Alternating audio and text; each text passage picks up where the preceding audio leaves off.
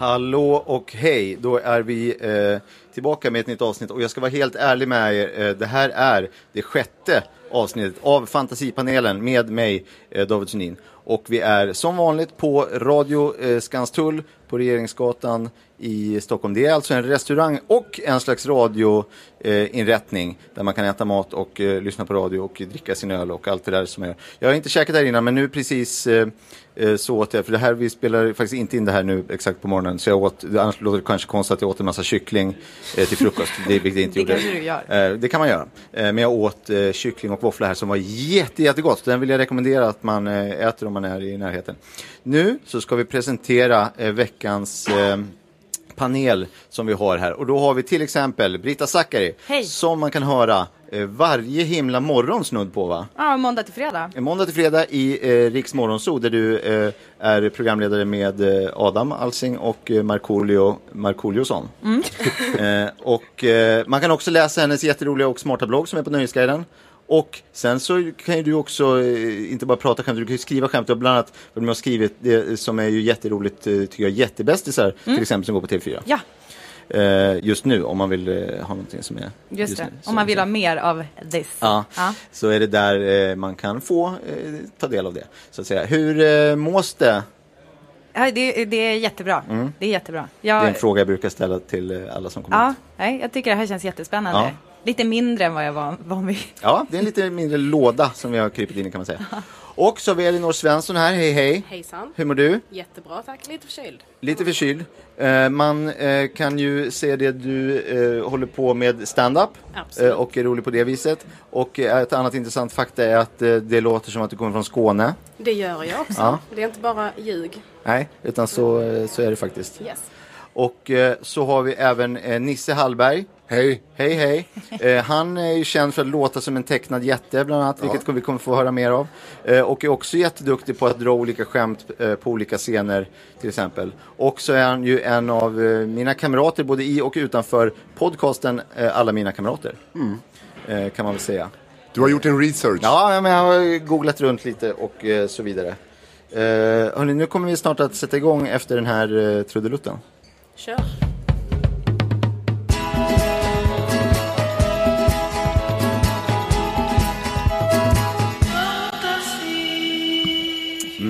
Vi kommer att börja på ämnet ekonomi.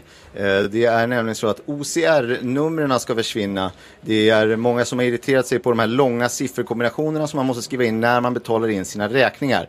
Nu har alltså Plusgirot och alla banker bestämt sig för att man ska införa ett nytt system där man istället ska sjunga in en enkel kombination på 16 toner för att banken då ska kunna identifiera en betalning så att det blir rätt, så att säga. Vad tror ni, blir det roligare att betala räkningarna? Ja, absolut. Alltså, jag tycker så här, grejen med OCR, det pinsamma är ju inte, det är många som känner att de kanske är dåliga på OCR och inte gärna vill OCR och inte betala räkningar så. Jag tycker att det pinsamma är folk som tycker de är så himla bra på OCR, att de mer eller mindre stjäl micken och liksom betalar räkningar hela kvällen. Och som sitter och bara smattrar in de här siffrorna som att det, ja, exakt. Som att det inte är något. Ja, men precis. Och sen också är det viktigt, tycker jag, att komma ihåg med OCR att man väljer en OCR som alla kan. Det är inte jättekul med en OCR i en svår tonart. Nej. Kanske en jättejobbig R&B-tonart som ligger väldigt högt. Det blir svårt. Det är bättre med en klassisk rock-OCR som alla kan sjunga med i. Na. Ja, exakt. Det där är faktiskt en väldigt klassisk rock-OCR. Ja, det finns ju power-OCR-ballader också som många, det brukar bli populärt på möhippor och sådär. När man betalar räkningar. Ja, det kan bli svårt om det blir en massa wailande. Ja, exakt. Så ställer det till i just betalningsärendet. Elinor? Ja, jag tycker framförallt att det är lite tråkigt att den här fina konsten av att skapa ett riktigt bra OCR-nummer kommer gå i graven. För det är ändå en kunskap som har utvecklats väldigt länge, att just komponera ett riktigt jävla bra OCR-nummer. Tycker jag är väldigt tråkigt. Men detta är väl för all del ganska kul. Jag tror att det är bra för det gamla blipploppbandet Slagsmålsklubben. De kommer få in mycket stimpengar då deras låtar är uppbyggda av 16 slumpmässiga toner då. Trallvänligt. Ja, precis. Så det blir kul för dem i alla fall. Ett snyggt, det är ju skillnad vad som är ett snyggt OCR-nummer, vad som kommer vara ett snyggt liksom, sånt här ton OCR-nummer. Ett vanligt OCR-nummer kan vara snyggt. Då är man ju glad om man får många samma siffror i samma följd. Men det låter ju inte så bra kanske om man skulle sjunga det, att det blir med liksom Nej, precis. så där vill man ju ha mer av en melodi, men att det ska vara melodiskt, det inbillar jag mig. Är ni oroliga, eller tror ni att folk kommer vara oroliga för att ens datorer och ens utrustning inte kommer ha de tekniska förutsättningarna för att klara av det här nya systemet? Alltså jag tänker på ljudkort och mikrofoner och så weiter. Alltså nu har vi ju redan sett min dator här. Och den har ju inte det som krävs. Den har ju knappt siffror. Nej. Så jag ställer mig ganska positiv till att kunna sjunga in då. Tralla in sina räkningar. Att tralla in. Alltså jag ser framför mig 873, 56, 24 skulle kunna bli någonting med systrarna Glenmark. Ja. Och tafsa på någon gammal Dragomir heter det, va? Ja. Så att jag ställer mig positivt. Jag ser utrymme för en hel del kul appar också. Jag tror att det är en på gång här med när man har samplat Ludacris area codes, när han läser olika nummer. I got HCR heter den appen. Just det heter den. Det heter den verkligen. Finns det några andra lösningar ni ser på att lösa? För det är ju ett problem med de här siffrorna, och det här är ju ett förslag som de ska testa nu. Ser ni några andra sätt man skulle kunna... Jag hade en där med USB-tvärflöjten i en klassisk lösning. Och det är ju mest för att det är inte alla som kan spela tvärflöjt. Men däremot alla behöver betala räkningar. Ja. Även motorcykelgängen. Man måste betala sina räkningar. Ja, även fast du sitter där med skäggfläta och skinnväst så ska ju pengarna in. Så jag vill se en stressad stor man med skäggfläta och väst bara sitta och få ta 3 strukna G på en tvärflöjt. Med sin USB-tvärflöjt. Ja, och bara upp och tafsa. Det är bra eftersom alla kanske inte tar en ren G-flat. Nej. Och då kan man ha sin USB-flöjt. Vilket är otroligt praktiskt. Vi kommer att gå vidare om ingen hade något att tillägga på just OCR-nummer.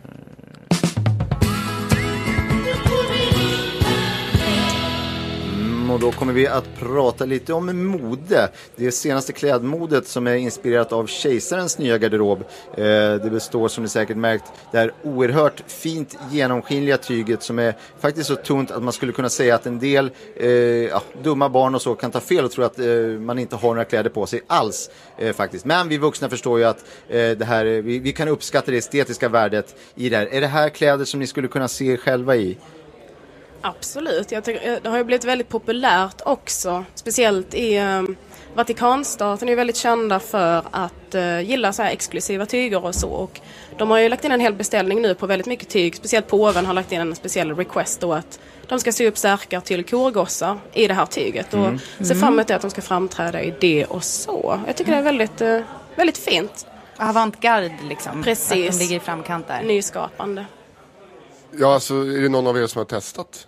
Nej, jag har bara sett på bild faktiskt. Ja, för att jag köpte mig härom veckan ett par knickers i det här då. Och som att jag brukar ofta, om jag vill klä mig lite mer ledigt, så kanske man bara kastar på en seglarsko med klack. Ett par knickers och en brun polo. Och sen... Och i det här materialet som man knappt kan se, så blir det ju väldigt... Ja, det blir ju utlämnande, men ändå... Det är luftigt på ett stiligt sätt. Sen är det ju också en exklusiv känsla. Man känner det här är någonting dyrt som jag har på mig. Men grejen med mode är ju också lite det här är inget nytt. Allt går i cyklar. Vi minns han som sydde nakenkostymen i När lammen tystnar till exempel. Jajamän. Den sydde han. Och då visserligen tekniken har förbättrats, det blir finare tyg. Jag vill liksom höja lite varningsflagg där, för nakenkatten kommer kanske att ligga lite risigt till.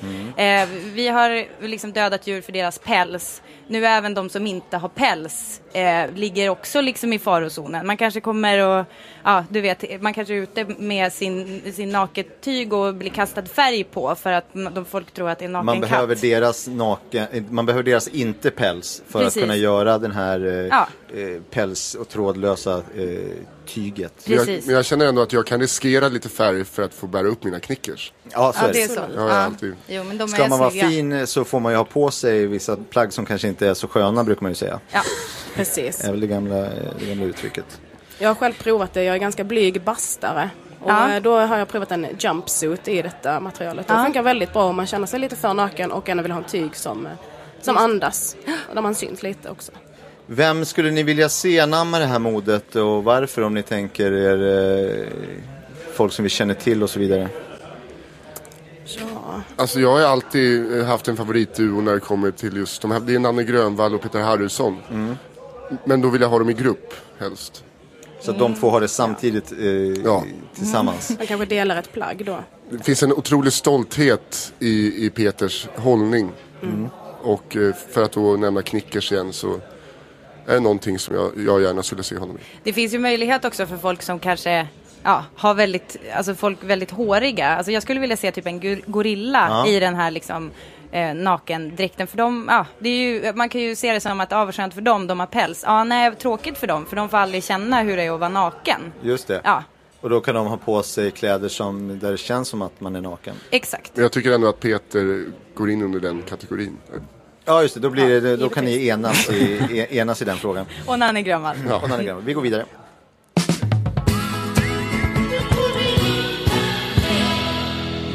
Då ska vi stanna till här lite vid politik, som är ett ständigt aktuellt och otroligt intressant ämne. Ansvarsfrihet för styrelser finns ju redan, men nu kräver alltså TCO att även andra delar av företag ska kunna få ansvarsfrihet på företagens årsmöte, att man ska klubba igenom sånt här. Och först och främst så kräver TCO att det är receptionisterna som ska få ansvarsfrihet. Håller ni med om, är det rätt det här att försöka ge även receptionister och inte bara styrelsemedlemmar ansvarsfrihet? Absolut. Jag tycker egentligen att alla yrkesgrupper borde få ha total ansvarsfrihet för att kunna fatta viktiga beslut då.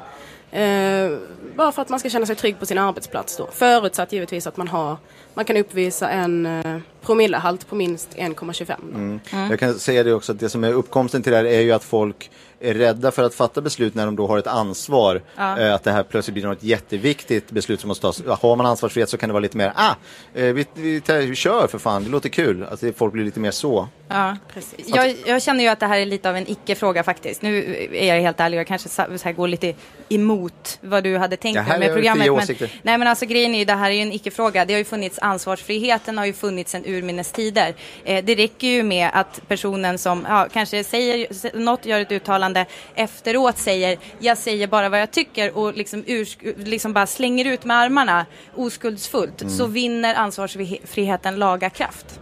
Så det har ju alltid funnits. Så då behöver man ju inte ta ansvar för någonting. Så att jag känner lite grann att det här vi diskuterar liksom inte riktigt finns. Man säger bara någonting och jag säger bara vad jag tycker. Ja, precis. Alternativt så att man kan liksom sätta sig i positionen att man är någons knäppa kusin. För då behöver man inte heller riktigt ta ansvar för någon. Och då gäller det bara att du juridiskt kan bevisa att du är någons knäppa kusin. Och där gills också att vara kusinvitamin. Och där får man ju ett intyg eller sånt inplastat som man har i plånboken som är där det står knäpp kusin. Och det får du visa upp. Ja. Och det med bild. Som ett polislägg liksom. Ja. Men just det här med receptionisterna tycker jag att det borde vara alla receptionisters mål och rätt att kunna köra ett företag i botten genom att beställa hem för mycket frukt.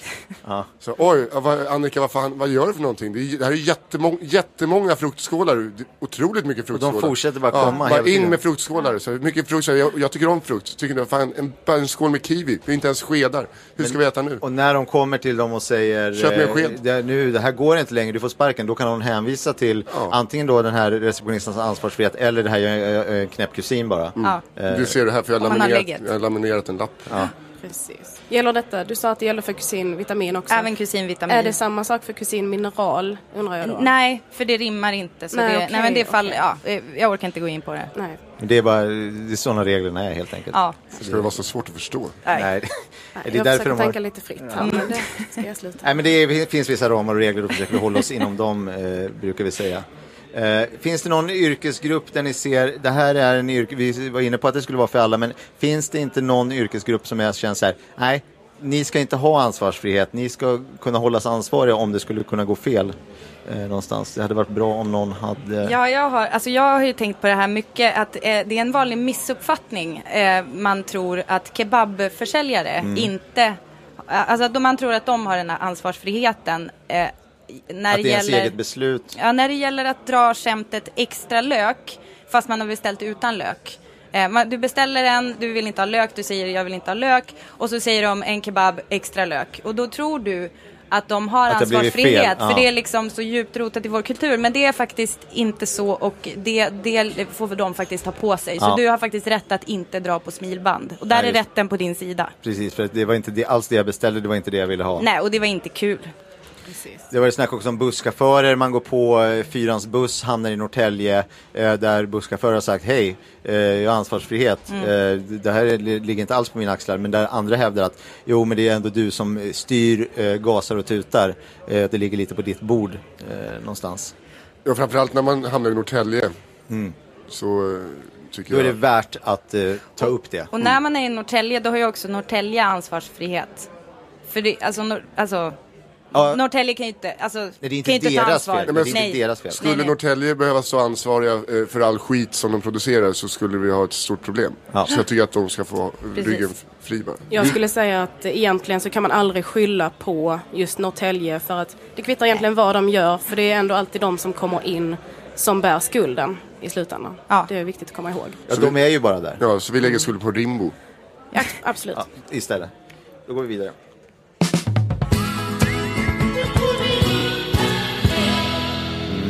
Något som skulle kunna rubriceras som samhälle kanske. I Västerås kommun har infört en ny regel, och den går egentligen ut på att varje gång man lånar en bok så måste bibliotekarien fråga den som lånar, tager du denna bok? Det är väldigt, egentligen inte superkrångligt, men också på något sätt lite onödigt känns som. Är det här en bra regel, är frågan till panelen?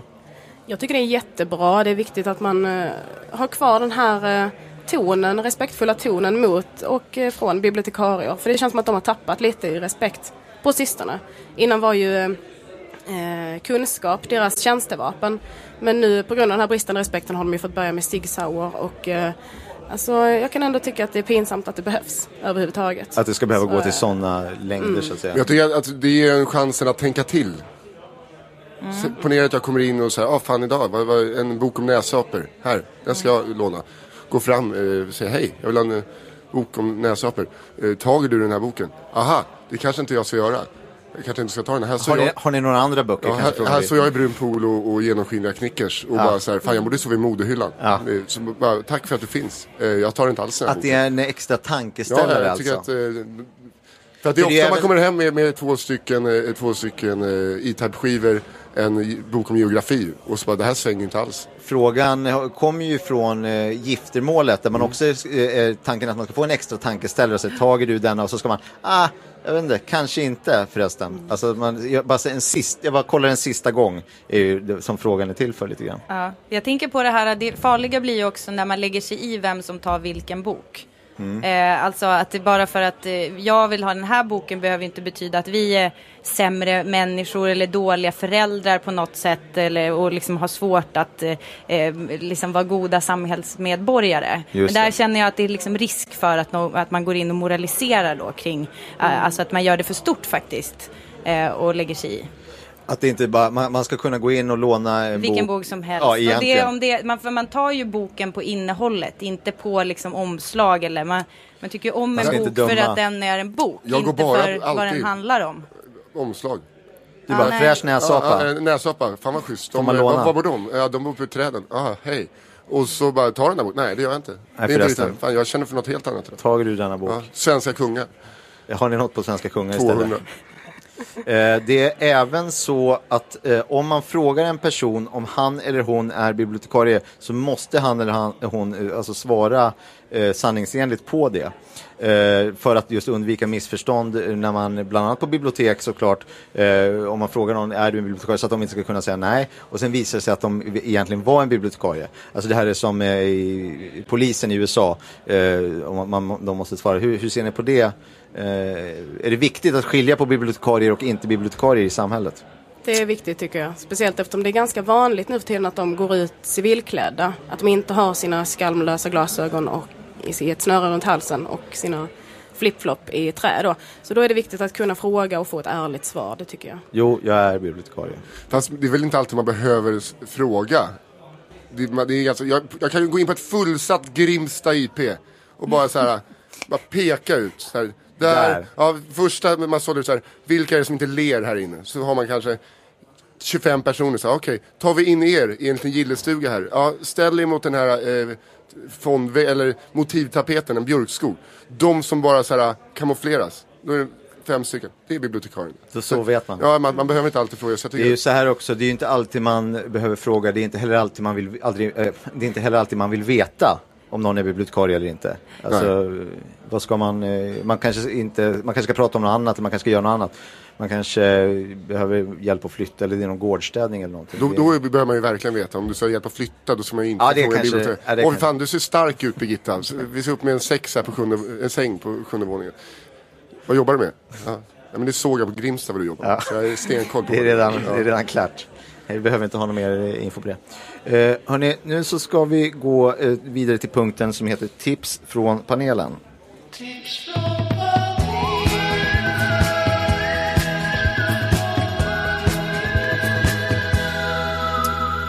Och i den här veckan specifikt så har panelen fått i uppdrag att tipsa om en skiva, en albuminspelning om man ska säga, som de tycker är bra eller dålig, som de har lyssnat på i alla fall och ska ge sitt omdöme om. Vi kan börja med Elinor kanske? Ja, jag skulle vilja tipsa om en skiva av Roger Pontare som han kom med nyligen. Han började i sin karriär som ni vet som Roger Pont. Sen gick han vidare till Pontare och nu har han då uppgraderat till 3:e fasen i sin artisteri del. Så han heter nu Roger Pontast. Han har gjort en collaboration med Roger Puggfeldt. Och han hade ju sitt stora genomslag nu när han var med i TV4-produktionen Rätt mycket sämre. Så de har släppt en skiva som heter och mycket kajal, transhall blandat med reggaeton, ton. Mycket bra. Finns på internet och närmsta blodbuss. Och där borde lyssna man och de har ju det här, man lämnar blod, får musik. Precis. Del av den kampanjen. Jättebra. Och vill du ge skivan ett betyg på något vis? Ja, jag skulle väl säga 6 av 7 dödssynder. Det är ändå det är starkt. Jag har lyssnat lite på den där också faktiskt. Och man rycks ju med om man säger så. Den är trallvänlig. Nisse, vad du lyssnar på för skiva? Ja, alltså det är ju inte riktigt min genre, men ändå en rolig mashup här också, för att trummisen från Pluton Svea och basisten från Ultima Thule har valt att göra ett samarbete med Svante Turesson. Oj! Rak jazz på svensk vis heter den. Det är ganska luftigt, lite sån, vad ska man säga, fjälljazz mer. Och det är väldigt många, det är gamla evergreens som de har då satt svenska texter på och jävligt raka åttondelar. Det är liksom klassiska Autumn Leaves, Waltz och Debbie, fast man har valt att döpa om dem. Så du har en låt som Patriotfalls, Bossa Nova på helikopterplattan. Den går nog upp på singellistan nu snart. Sen, jag ska banka in en renrasig 5-takt i dig. Heter låten eller? Ja, det är med. Det är på Take 5, den gamla klassiska. Och sen, jag gillar grekisk mat fast inte greker. Det är lite mer av en cha-cha. Men det är en intressant, kul att se Sante liksom steppa upp. Känner jag. Och snöra på sig kängorna. Ja, verkligen. Men ändå så här, prioritera svänget. Känner jag. Svenska svänget. Ja. Otroligt viktigt. Att gå i bräschen för, så att säga.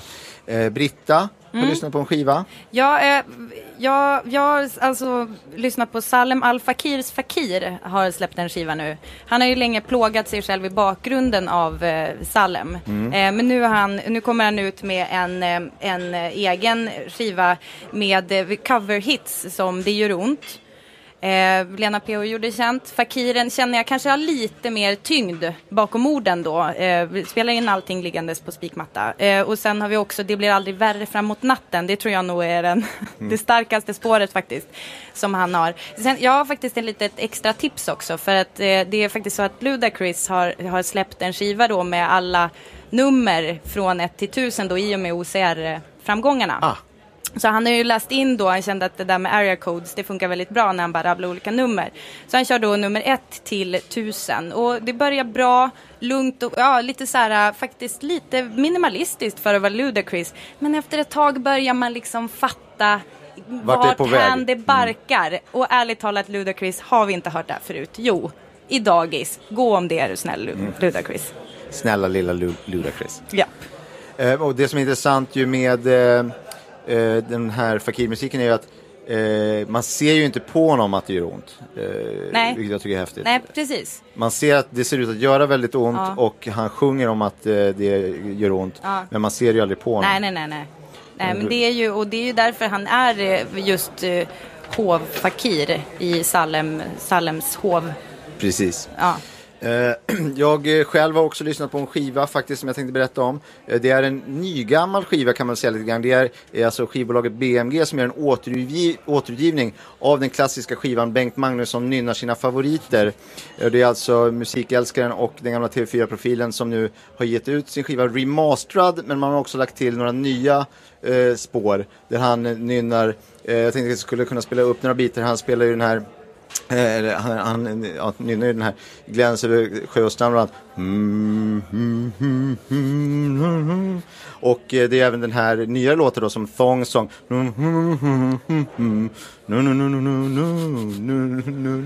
och även den här Daft Punks Get Lucky. Och det är även några egenskrivna bitar som jag har lagt till nu också. En låt som heter oklart vad den heter. Det är några symboler här bara.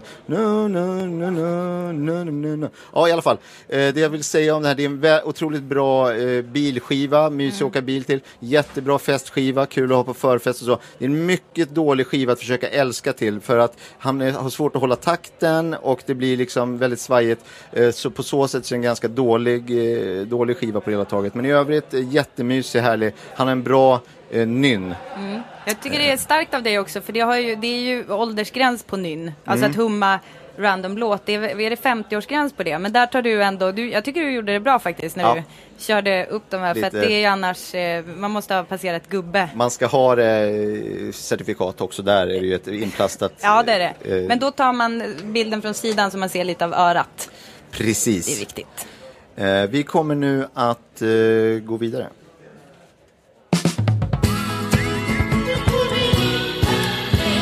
Och vi ska, innan vi ger oss på något ytterligare ämne, så ska vi se över om det finns några aktivitetstips, något som händer i helgen, något som händer i veckan framöver. Elinor, har du något att tipsa om? Ja, absolut. Nu i helgen så är det någonting jag har sett fram emot väldigt länge. Det kommer vara ett menstruationståg som kommer gå från Gamla stan med en humörsväng om här i Skanstull faktiskt, och sen kommer det sluta i Brunnsparken i Göteborg.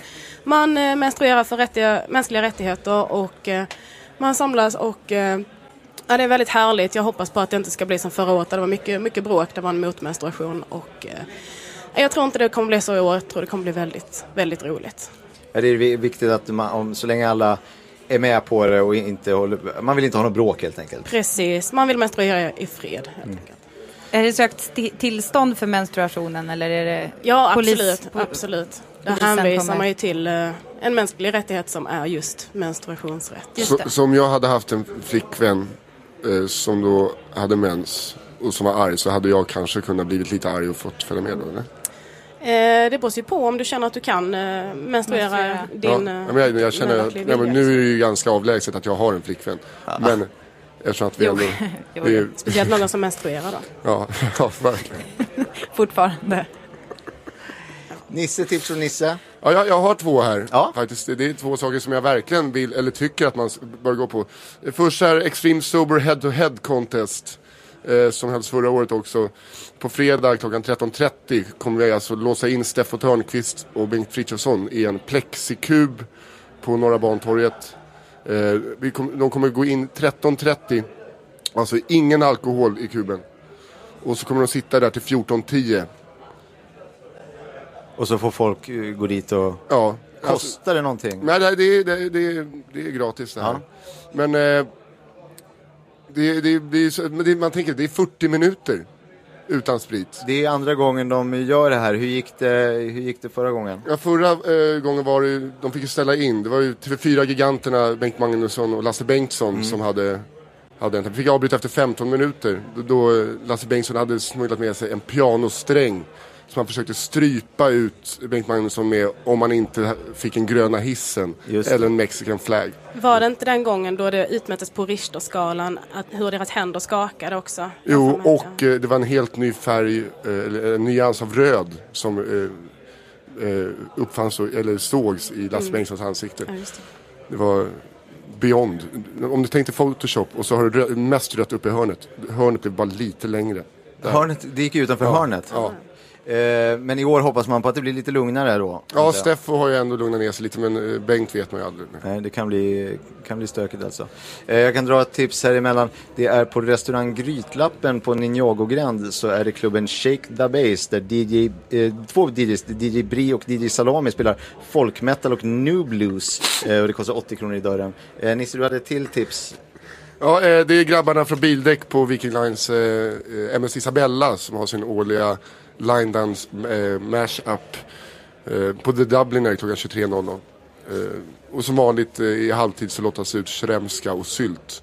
Oj, vad är det för någonting? Shremska är en korv då. Ja, fantastiskt. Och den äts ju helst inte med sylt. Så de har korvlotteri? Ja, de hade det förra året. Det sängde inte så himla mycket. Då var det Pleskavic som lottades ut. Och det blev ju otroligt. Det var mycket serber där. Det blev otroligt rörigt. Ja. För att fokusen försvann från dansen då. Ja, och det blir ett korv. Ja, exakt. De har övat i snudd på ett halvår. Faktiskt. Och åldersgräns 13 år som vanligt. Elinor?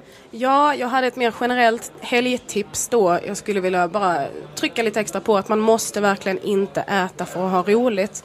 Det finns ju en missuppfattning, en väldigt social grej, speciellt i Sverige, att man känner att man måste äta när alla andra gör det och det blir liksom ifrågasatt om man inte gör det. Men jag skulle vilja att alla kommer ihåg det, att man måste inte äta, kan vara kul ändå. Och ser du någon ungdom på stan som ser väldigt, väldigt mätt ut utanför någon tapasbar eller så fråga hur det är, ring föräldrarna. Och ta det försiktigt. Otroligt bra tips. Det är ju lite frowned upon att nej tack, det är bra, jag behöver inte äta något ikväll. Eller folk som inte äter alls till exempel, som har valt att ta ett avstånd från att äta. Precis. Där har vi ju en gammal hjälte, Folke Pudas, som han åt ju inte alls. Till exempel. Satt en låda i 4 månader utan att äta. Att likna vid den här inte dricka-lådan ju också. Ja, exakt. Men Folke tog det ett steg längre. Ja. Att verkligen inte. Och Brita, du hade inget tips. Du kommer vara hemma och softa. Alltså jag hade missförstått lite. Jag har liksom ett personligt tips för mig. En aktivitet som jag ska göra. Ja, det går lika bra. Ja, det är alltså på söndag klockan 15:15. Då kommer jag försöka bestämma. Jag har hittat ett hår mellan knä och kön. Och jag kommer bestämma om det hör till ben eller fitta.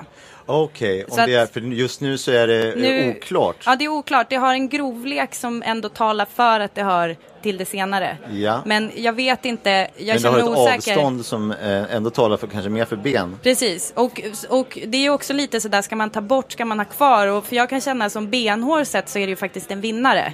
Lite, för det tog sig ju dit det liksom ingen annan hade varit förut. Plus att det är bättre utsikt därifrån. Det är liksom ett helt nytt läge. Kan man säga där det har kanske då inte ett publikt event på samma sätt som de här andra. Alltså det kan ju vara det. Men jag hade inte tänkt det. Nej. 80 kronor i dörren är mitt förslag. Ja, åldersgräns 14. Finns det något Facebook-event på detta? Som det gör det. Det kan man nadda sig till gruppen. Men det är ju medicinska termer där som spelar in också. För att det är huruvida du har ett långt lår eller en lång fitta. Ja, fast det kommer vara läkare på plats. Så det där är jättenoga. Det är inget man gissar. Det var därför det var 15:15, för då är ronderna slut på vanliga könsårsronderna. Och då kommer de och bestämmer. Då hoppar de raka vägen på buss nummer 3 hem till mig då. Så och skriver det i sin journal. Ja, och det kommer några läkarstudenter också. Så då får ni komma och titta. Men är det mer för att du ska bara veta om det är det ena eller andra, eller kommer det att tas bort om det är det ena eller det andra? Det kommer det är väldigt personligt, jag ber om ursäkt, men det är ändå intressant. Jag är faktiskt osäker. Alltså jag känner först vill jag bara veta. Förstår du? Alltså först vill jag bara så här, ha diagnos. Och sen får jag väl antagligen bearbeta det ett tag och liksom landa i det. Och sen kanske jag får se vad, liksom, om jag ska ta bort. Eller, kanske veckan därpå. Ja, och grejen, sen vet man ju inte om det kan komma ett nytt hår. Alltså det är ju det. Det är ju alltid risken. De säger att det är helt ofarligt. Och det är många som säger sådär att jag inte ska få välja själv om jag ska liksom behålla det eller inte. Ibland så är det så att de come back stronger. Alltså att när man väl tar bort det så kommer det tillbaka ännu starkare. Men därför det är ganska viktigt, för att ett långt lår behöver inte vara farligt. Nej. Men, gud vad skönt att du säger det, för att jag... Men däremot, både min farmor och min mormor har haft långfitta, och de fick steloperera fast 50 kotan i bäcknet. Och blev signerades i 3 månader. Så att jag bara säger att man ska ta det ganska seriöst. För att jag tycker det är roligt om detta blir någonting som ett event som återkommer varje år. Så det ser fram emot. Ja, det kommer bli en hårlig grej det här, det tror jag. Verkligen, det kommer bli succé. Vi går vidare.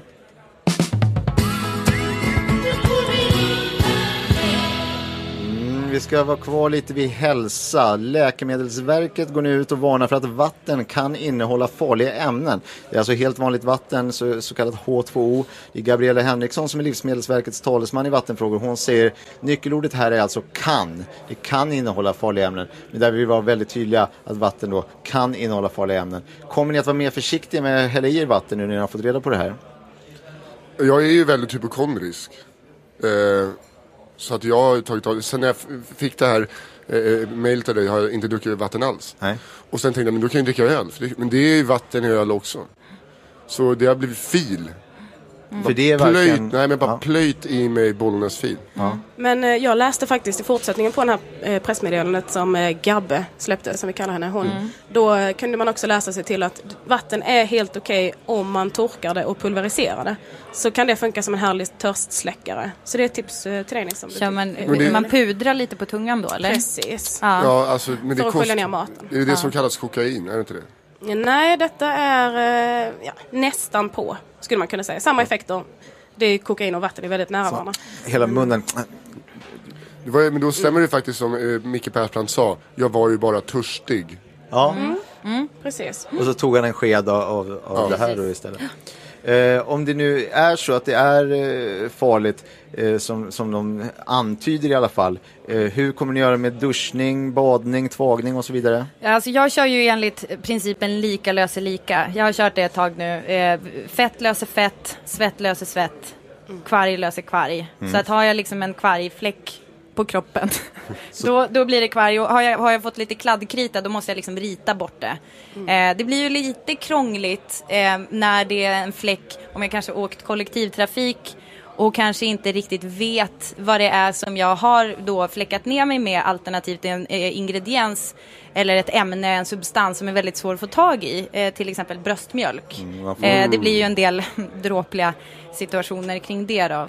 Så att det är ju ett problem. Och när man inte vet om man får labba sig fram tills man hittar rätt genom att ta bort det. Exakt, och gnugga lite. Alltså det är ju nog pinsamt när man har kört lite bröstmjölk och så inser man att det var kvarg.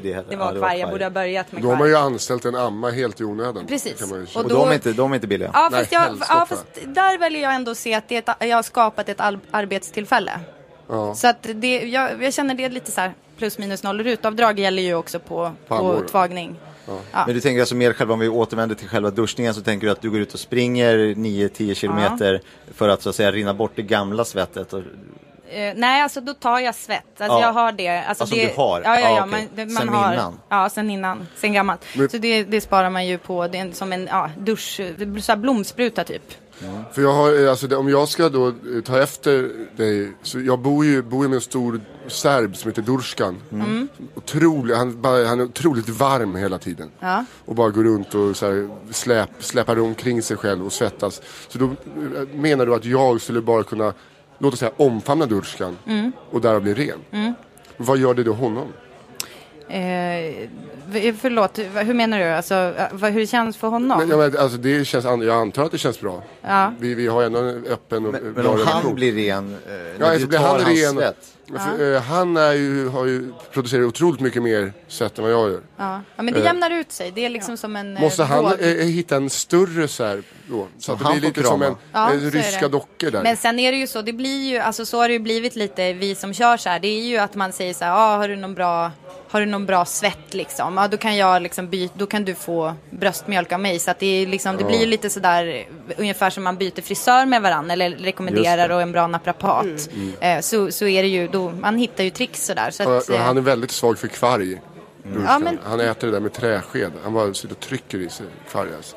För att komma tillbaka lite till det här med vattnet, så det var ju viktigt i pressmeddelandet att det stod att det kan vara farligt, det kan. Och då tänker man ju lite spontant sådär, kan sa räven, men så köpte han sig en fisk istället. Precis. Så det är dels det, men jag tänker att om man nu skulle ersätta vatten när man badar och duschar så, då skulle jag väl, alltså förmodligen så blir det väl en härlig bechamel eller japanska yen, som jag tänker. Så man kan åla in sig i och liksom den vägen. Är det en bottenredning då eller en toppredning på bechamelen? Det där tycker jag är... Det är en bottenredning, alltså givetvis. Då är det med mjöl och då tar man inte hänsyn till gluten.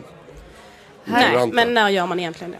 Här känns det ju som att det är möjlighet också för myrra att komma tillbaka. Absolut. Alltså för där har vi ju, det är inte sen Jesu tid faktiskt, har ju egentligen myrra så att säga gjort något för oss på sistone. Guldet absolut. Guld absolut, rökelse i vissa fall om man yogar eller vill dölja liklukt. Ja. Men myrra däremot, den har ju kommit lite i skymundan där som en av gåvorna från de 3 vise männen. Så här anar jag absolut liksom myrra-status kommer höjas. En stor myrra-framtåg kan man säga. Ja. Och där kan man också, om man vill ha 3 män i sin lägenhet så förlåt, kan man 3 vise hen heter de nu. Aha. 3 vise hen. Gud vad hen har mycket skägg. Och så du menar då kan jag ha det och så, det är mina myrra-hens bara. Ja. Klassiska myrra-hens. Ja, som är där. Jo, för det måste komma från en vise hen, för annars så och de gillar sport. Ja. De står ju också på Grimsta. Ja, du ser. Bredvid bibliotekarierna.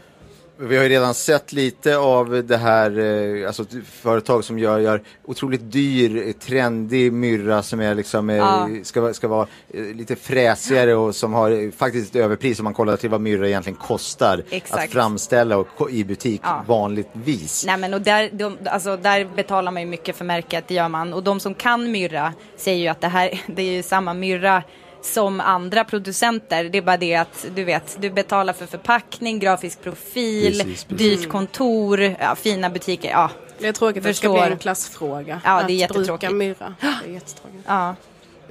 Vi går vidare.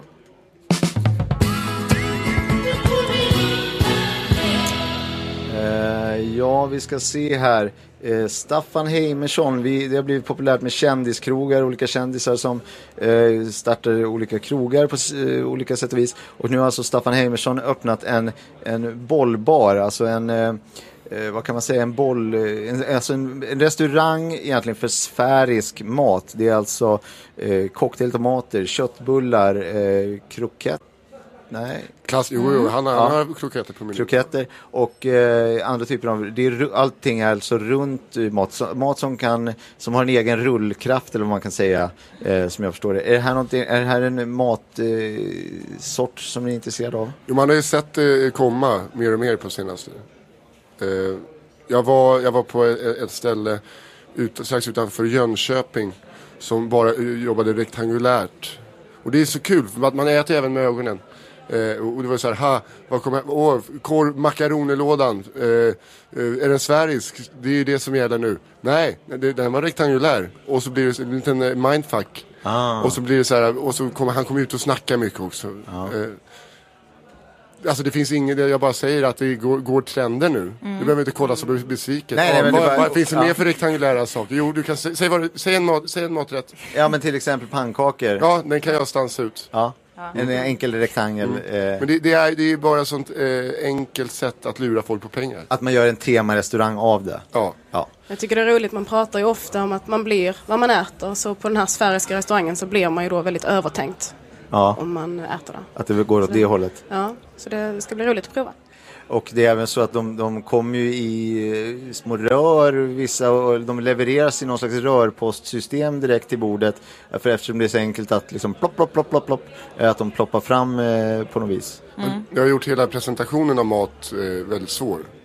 Absolut. Det är inte bara det här att man svassar upp med en tallrik och säger hej, har ni beställt det här eller inte? Ja, nej, men alltså det började redan på Limpars tid, Anders Limpar. Just det. Han hade ju temat att alla som jobbade och serverade, lagade mat, alla var bara lite mer puckade än de i restaurang. Så att det gick ju, det höll ju inte så jävla länge. På kändiskroga, precis. Ja, exakt. Men nu har man ju tagit ett steg längre. Var det han som öppnade Limpbar där alla fick ha en haltning också? Ja, exakt. Som jobbade på baren. Han har ju haft problem med höften sedan 91, tror jag. Just det. Det är därifrån det kommer. Japanerna ska ju för övrigt alltid vara värst. Nu ska det vara rundmat. Där gör man ju liksom ett helt bollhav med chili cheese. Just det, som också är rund. Jag har bokat en resa dit faktiskt i Tokyo. Och bada i, och då öppnar man bara munnen och tar ett dyk. Och så det är väldigt mycket ester som åker dit. Som, de är, alltså det är lite, jag vet inte om det har någonting med deras historia att göra, men just när det kommer till att bada i medelvarma ostsfärer, så bara, finns det på menyn, då har du ester. Men är inte det en religiös grej?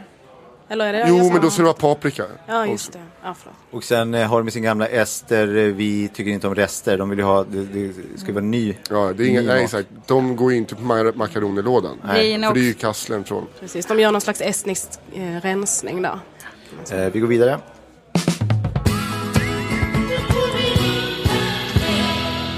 Då ska vi se. Vi hade en till grej här. Ja. Just det, travhästen Pacific Hurricane har ju börjat bete sig illa faktiskt, snackas om. Han har varit på Rose här på Stureplan nu senast och betett sig väldigt divigt. Han håller alltså på att börja spåra. Han dricker förmodligen för mycket och det har blivit... vad säger ni? Han ska vara en förebild för yngre travhästar. Är det här något som... Vad har ni hört, så att säga? Det började väl vid Elitloppet. Precis. Han vann 2002, va? Yes. Ja, och då började han ju hänga runt med Martin Dahlin och... Hela det gänget. Ja, hela det. Och du vet, män som jobbar med skjortor, hästar som jobbar med skjortor. Ja, alltså, the story goes on. Och sen står han där på Rose. Det är ju ofta det här problemet med just fölstjärnor. När de blir kända redan som föl. Precis, de är ju bara 2-3 år i början ofta i de här första loppen och de når stjärnstatus väldigt tidigt. Precis. Och sen så står de på någon klubb och pumpar med hoven i luften och skjortan nedknäppt ända ner till hästnaveln. Jag känner mig lite dum nu för att jag älskade ju den här dokusåpan Hästar som festar. Men det tyckte man ju var kul. Det var ju liksom sådär lite i början. Nu idag säger vi förnedrings-tv. Men då var det ju, man såg ju upp till de här hingstarna när de var ute och liksom, det finns ingen fest utan häst, sa man ju väldigt länge. Och nu känns det ju tragiskt att man själv liksom hoppar på det där tåget och liksom blev en liksom alltså, hejade på det där. Inte hästhora heter det inte, men den typen, lite så kan man säga. Ja, precis. Men det har ju gått, alltså, det ryktades så att han har börjat springa runt. Att han har börjat springa runt med sulky, bara en tom sulky, bara plöjer runt och lite som springtaxi. Ja. Fast han gör det gratis. Han liksom så här, jag skiter i pengar, fan. Pengar är inte allt! Och så springer han bara skjutsa folk. Du vet, jag såg, han, den lilla med medeltidsfrisyr som var med På spåret. Björn Hellberg. Bara satt där dyngram och så bara, kör mig till 3 remmare. Och det har inte funnits på flera år 3 remmare. Ren och skär tragik. Och det var ju ändå, han hade ju många år kvar. Alltså, han hade kunnat vara på Jägersro liksom imorgon och ändå göra en kanonlopp. Ja, en hyfsad dagens dubbel. Med den här bilden framför oss så kommer vi att så att säga rappa ihop veckans program. Vi ska säga ett stort tack till veckans fantasipanel Brita, Elinor och Nisse. Och gå nu för helvete in på vår hemsida på fantasipanelen.se, för där kan man följa alla de här på Twitter. Man kan följa dem på andra sätt också säkert, men just där så är det länkar till dem på Twitter. Och gilla och följ Fantasipanelen på Facebook och Twitter. Det är där som vi på sådär onsdag eller torsdag kommer att avslöja vilka som sitter i panelen nästa vecka. För det vill ni berges inte missa. Om ni nu ändå har lyssnat på det här, då kan ni ju lika gärna lyssna nästa vecka. Det tycker jag inte är allt för mycket begärt. Jag heter David Sunin, tack för idag. Jag avslutar med att säga som Adolf Hitler: ha nu en riktigt trevlig helg.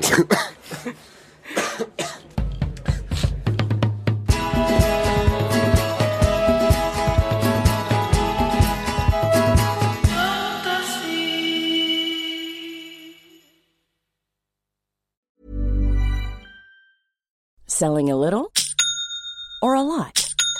Shopify helps you do your thing however you cha-ching. Shopify is the global commerce platform that helps you sell at every stage of your business. From the launch your online shop stage to the first real-life store stage, all the way to the did we just hit a million orders stage. Shopify is there to help you grow. Shopify helps you turn browsers into buyers with the internet's best converting checkout. 36% better on average compared to other leading commerce platforms. Because businesses that grow, grow with Shopify. Get a $1 per month trial period at shopify.com/work. Shopify.com/work.